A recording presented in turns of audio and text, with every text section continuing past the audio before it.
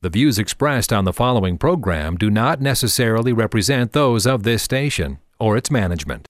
There is power in the name of Jesus to break every chain. There's one power strong enough to break the cycle of addiction and incarceration. One name that restores and redeems hearts. One true Savior. This is Prison Transformation Radio. Stories of chains broken and hearts restored. Here are your hosts, Jim Moore and Pastor Dwight Anderson. Hello, church. Happy Saturday afternoon. This is Jim Moore, one of your hosts with Prison Transformation Radio. Welcome.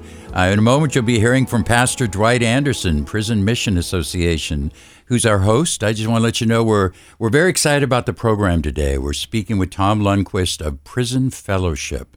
They epitomize the Christian recovery work done not only in prisons, in Minnesota, across the country, but you'll hear next week from Angel Tree, what they do with families inside the church community. So, dear Father, Holy Spirit, fill our cars and our offices and our airwaves with your voice. Let it be your voice that speaks this day. Yes. And Dwight, welcome aboard. Welcome back. Good to see you again, Jim. You too, I love partner. getting together with and having this radio show is just awesome opportunity. And I'm the director of Prison Mission Association, and I am especially excited to have Tom here and Prison Fellowship. They're one of the biggest partners. As a Prison Mission, we provide free Bible correspondence courses all across the country in all 50 states. And one of our biggest partners is Prison Fellowship. And we are featured in there. They put out an Inside Journal 4 times a year.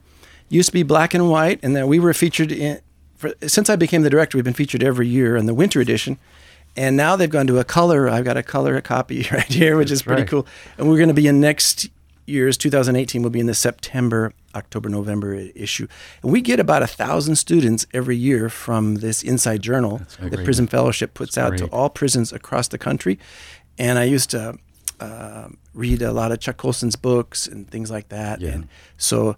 It's a great, I'm just loving the opportunity to get together here and hear Tom be able to share a little bit about the story about Prison Fellowship and the unique story that we have here in Minnesota of an initiative that is now going nationwide.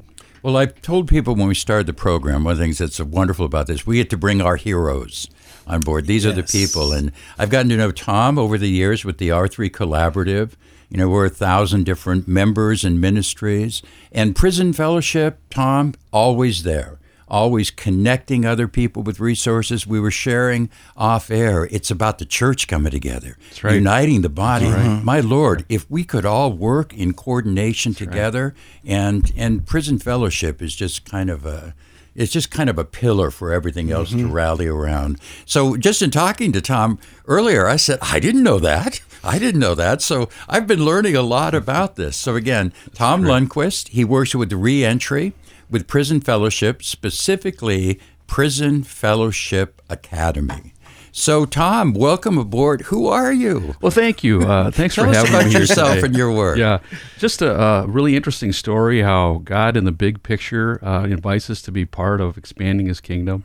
So I'm glad to be here today and glad to tell you more about what we do. I've been with Prison Fellowship 8 years, and currently involved with doing reentry work, recruiting, supervising, training mentors, and then working with welcoming churches. That's my primary role right now. Yeah. And that is, so often when people think of prison ministry, and I know Prison Mission Association goes inside the prison, provides correspondence courses, and of course, Prison Fellowship is in the prison, but we'll learn more about Angel Tree next week. Yes. And I see you out in the community. I see you reaching out to churches for mentors. Yes. And so for other volunteers, and it's, you know, it's how do we get people into recovery after they re-enter society? Yes. So help us a little bit, though. Give us a little history. Sure. Prison Fellowship Academy, but what's this IFI thing? Sure. Where did this all come from? Sure. Well, let me start with the big picture, kind of the umbrella organization. Prison Fellowship's been in existence since 1976. Wow. And our mission is to restore those affected by crime and incarceration.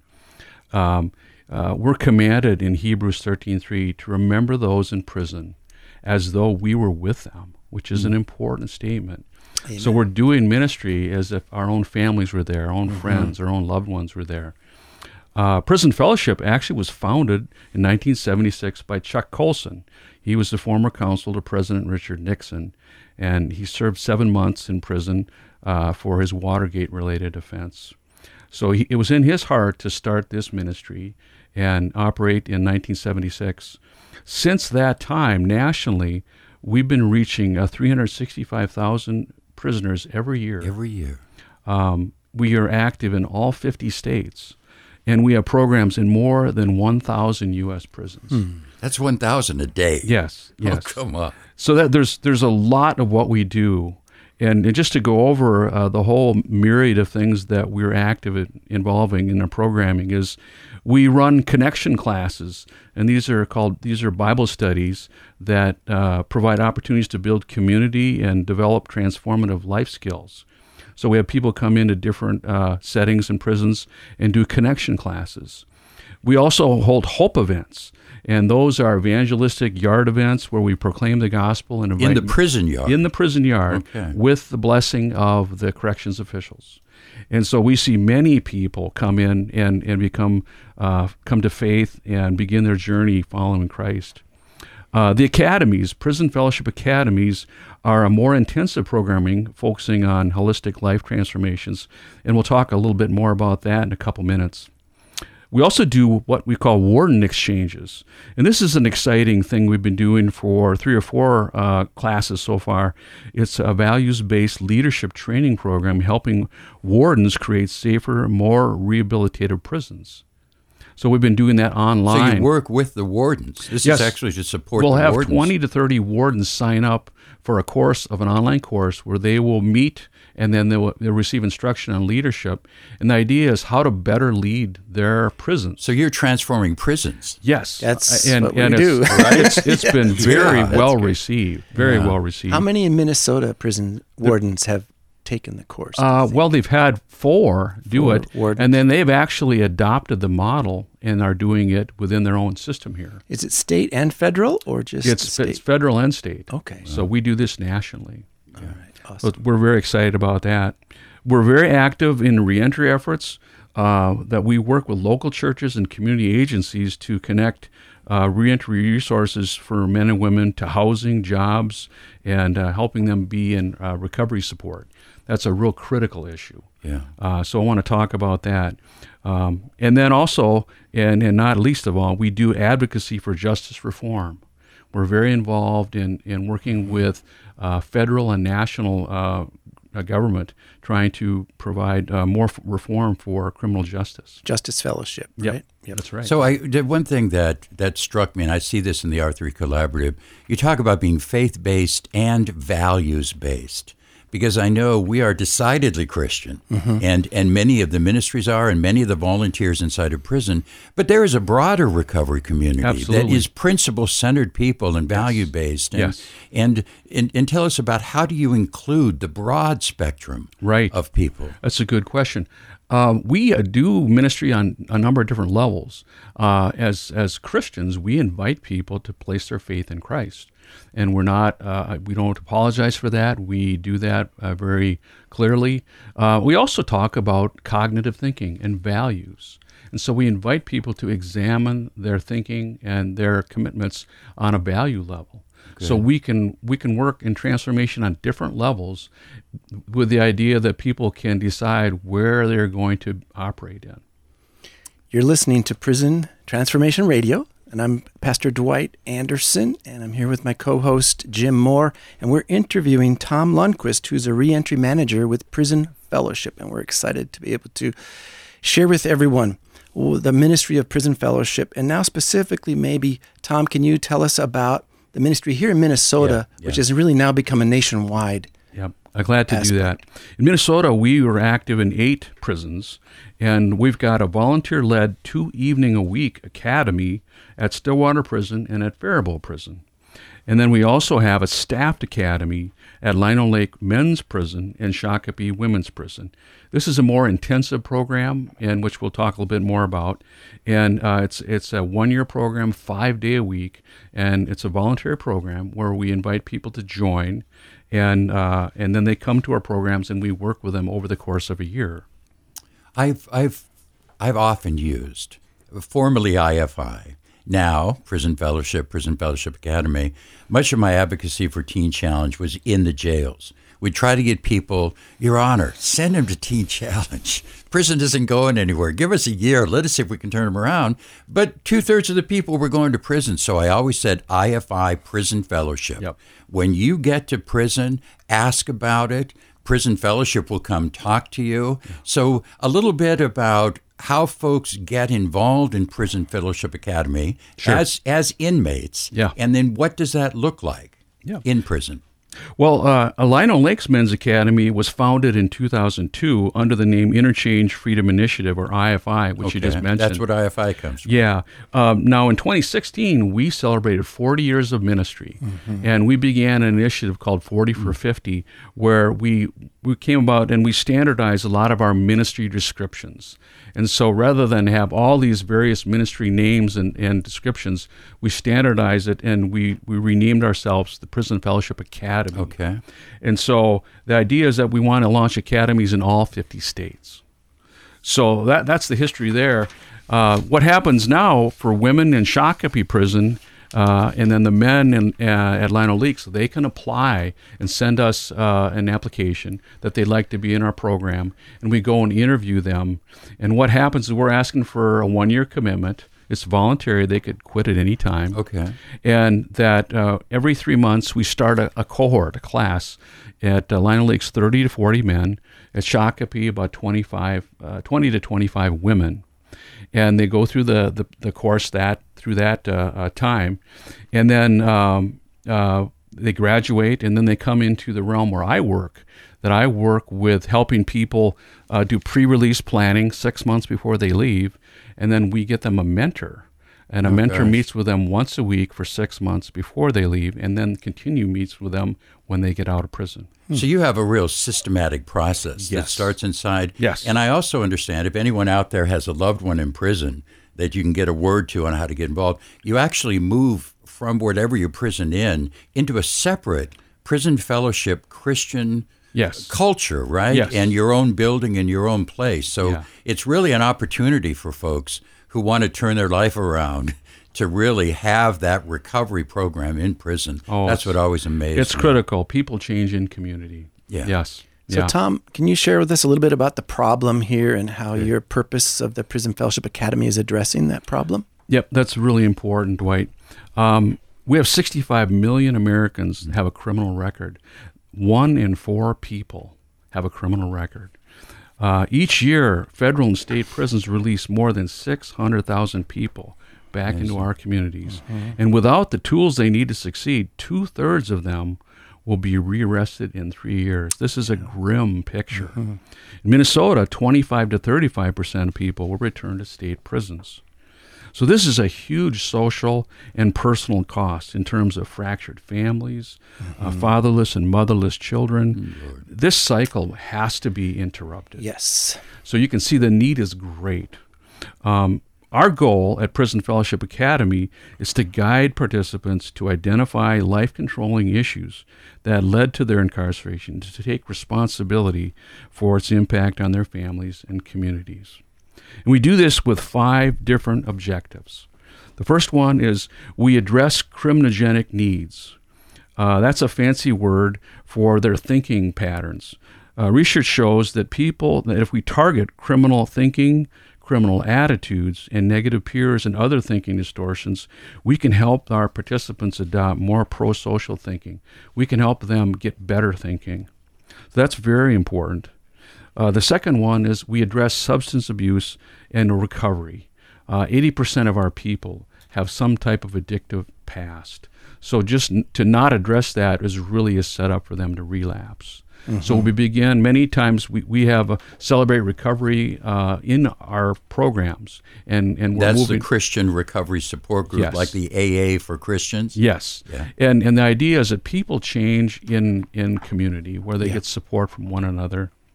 Our third part is relationships in community, that we need to help teach people how to have relationships with others and how to get along with people and how to be in a supportive community. Our fourth one is life skills and equipping and training people in goal setting, problem solving, and prioritizing. Many people who come from criminal backgrounds and addictive backgrounds do not know how to budget, do not know how to goal set, do not know how to keep their priorities straight. And they do mean well, but they don't have these skills, and because of that, they struggle. So having people, starting that process in prison, and then having a mentor to help you walk that forward as you go forward and get out is really important. Right. And then the last one is spiritual formation, that how do we help people develop and maintain a sustained spiritual life? We don't want people to be passive in their faith. Yeah. They need to have an active faith, because when they leave prison, the game is on. Yeah. If prison is the locker room, outside is the game. Yeah. Right. And so that's where the rubber meets the road. And and the last is first, the spiritual faith. And I think is so powerful about Prison Fellowship Academy, and maybe it's the academy part, it is the gospel. It is people getting faith. But Yes. on that rock, you systematically build skills and change thinking, and that's the structure, and that's really remarkable. And you got the time. Yes. You got the Yeah. time Yeah. to really do that work over time. Yeah. One thing we like to do on the program is story time. Yeah. And Yeah. so tell us a little bit about yourself, maybe your faith journey, but we also Sure. want you to tell a couple of stories about changed lives that have been transformed through Christ and Prison Fellowship Academy. Yep, I'm happy to do that. Well, my own story starts out. I am the oldest of 5 children, and I did not know the gospel until I went off to a summer camp when I was 12 years old, and for the first time I heard the gospel, and I ended up praying a prayer to receive Christ. I was profoundly touched by the Holy Spirit. I did not know what was happening to me. And I went home not sure who to tell or what to do. I ended up going up to college as I got older, and I got involved in InterVarsity Christian Fellowship. And I started getting into Bible and getting into good Bible-believing churches, and I just grew a lot. Yeah. And then I ended up getting involved in some weekend retreats for people in college, and I saw God really transform people's lives. So my normal Christian life was seeing numbers of people come to Christ regularly. As I continued in my journey, I became married and had young children, and I felt like there was a point where the Lord told me, Tom, you need to be more active in your faith. And so I did a very dangerous thing. I prayed, and I said, Lord, what do you want me to do? And I waited, and I was looking to see how God may answer that. And a week later, my dad approached me and said, how would you like to go into Sandstone Prison and be part of a weekend retreat? And I said, not really. But as I thought about it, I think this is what the Lord wants me to do. Yeah. When I went in there, I had just a profound experience of seeing a number of men come to Christ, many people be touched by the gospel and begin a journey to be Christian. Yeah. And I was impacted. I had 2 takeaways from this. One is there's a tremendous spiritual brokenness of people in prison. And the second one was the spiritual hunger I witnessed. They could not get enough. Please tell me more about the Bible. Tell me more about God. And so I came away from that, and I continued as a volunteer. And then more recently, about 8 years ago, God gave me the opportunity to come on staff at Prison Fellowship. So that's how I arrived at where I'm at today. And your story, I think, speaks a lot to us about what a lot of us go on, and we're trying, right, Dwight, to find a way to plug in. Yes, absolutely. It's a great story. Now, you're listening to Prison Transformation Radio. We're on KKMS 980, The Mission. And my name is Dwight Anderson, and I've got Jim Moore, my other co-host, and we're talking with Tom Lundquist. He's a reentry manager with Prison Fellowship, and your website is prisonfellowship.org if you want more information. Yep. And we know a lot of people, I know like John Henderson, a lot of people that have taken the, it used to be called IFI, the Prison Fellowship Academy, and now they have their own ministries, like he's doing Crossing Homes. Yeah. And there's a lot of fantastic stories. So you might have a couple stories you can share with us. I do. Let me share a story with you. One of my friends, his name is Rick. And Rick had multiple prison stints for drug dealing, burglary, violence. He was a very bad person by his own admission. Never had a driver's license. During his last stint out and getting incarcerated in jail, he decided that he was going to follow the Lord, and he began his journey of faith. He came to our program in Lino Lakes. He deepened his commitment to Christ He said goodbye to all his old friends, and then he made plans to get a mentor and started the process of transitioning out. During one day, he was working in our operations center while he was still in prison, and one of our officers was sitting there and saw him, and then Rick went into another room, and the officer who knew him from another prison said, "I know that guy, and he's a bad guy," and he used some other choice words too. And I said, "Why don't you talk to him?" And I left for the day. I came back the next day, and I said, "Did you talk to Rick?" And he couldn't find words to explain. He said, "He's a different man." And he said, "He's not the same guy I knew." Yeah. So the transformation had already begun in Rick. Amen.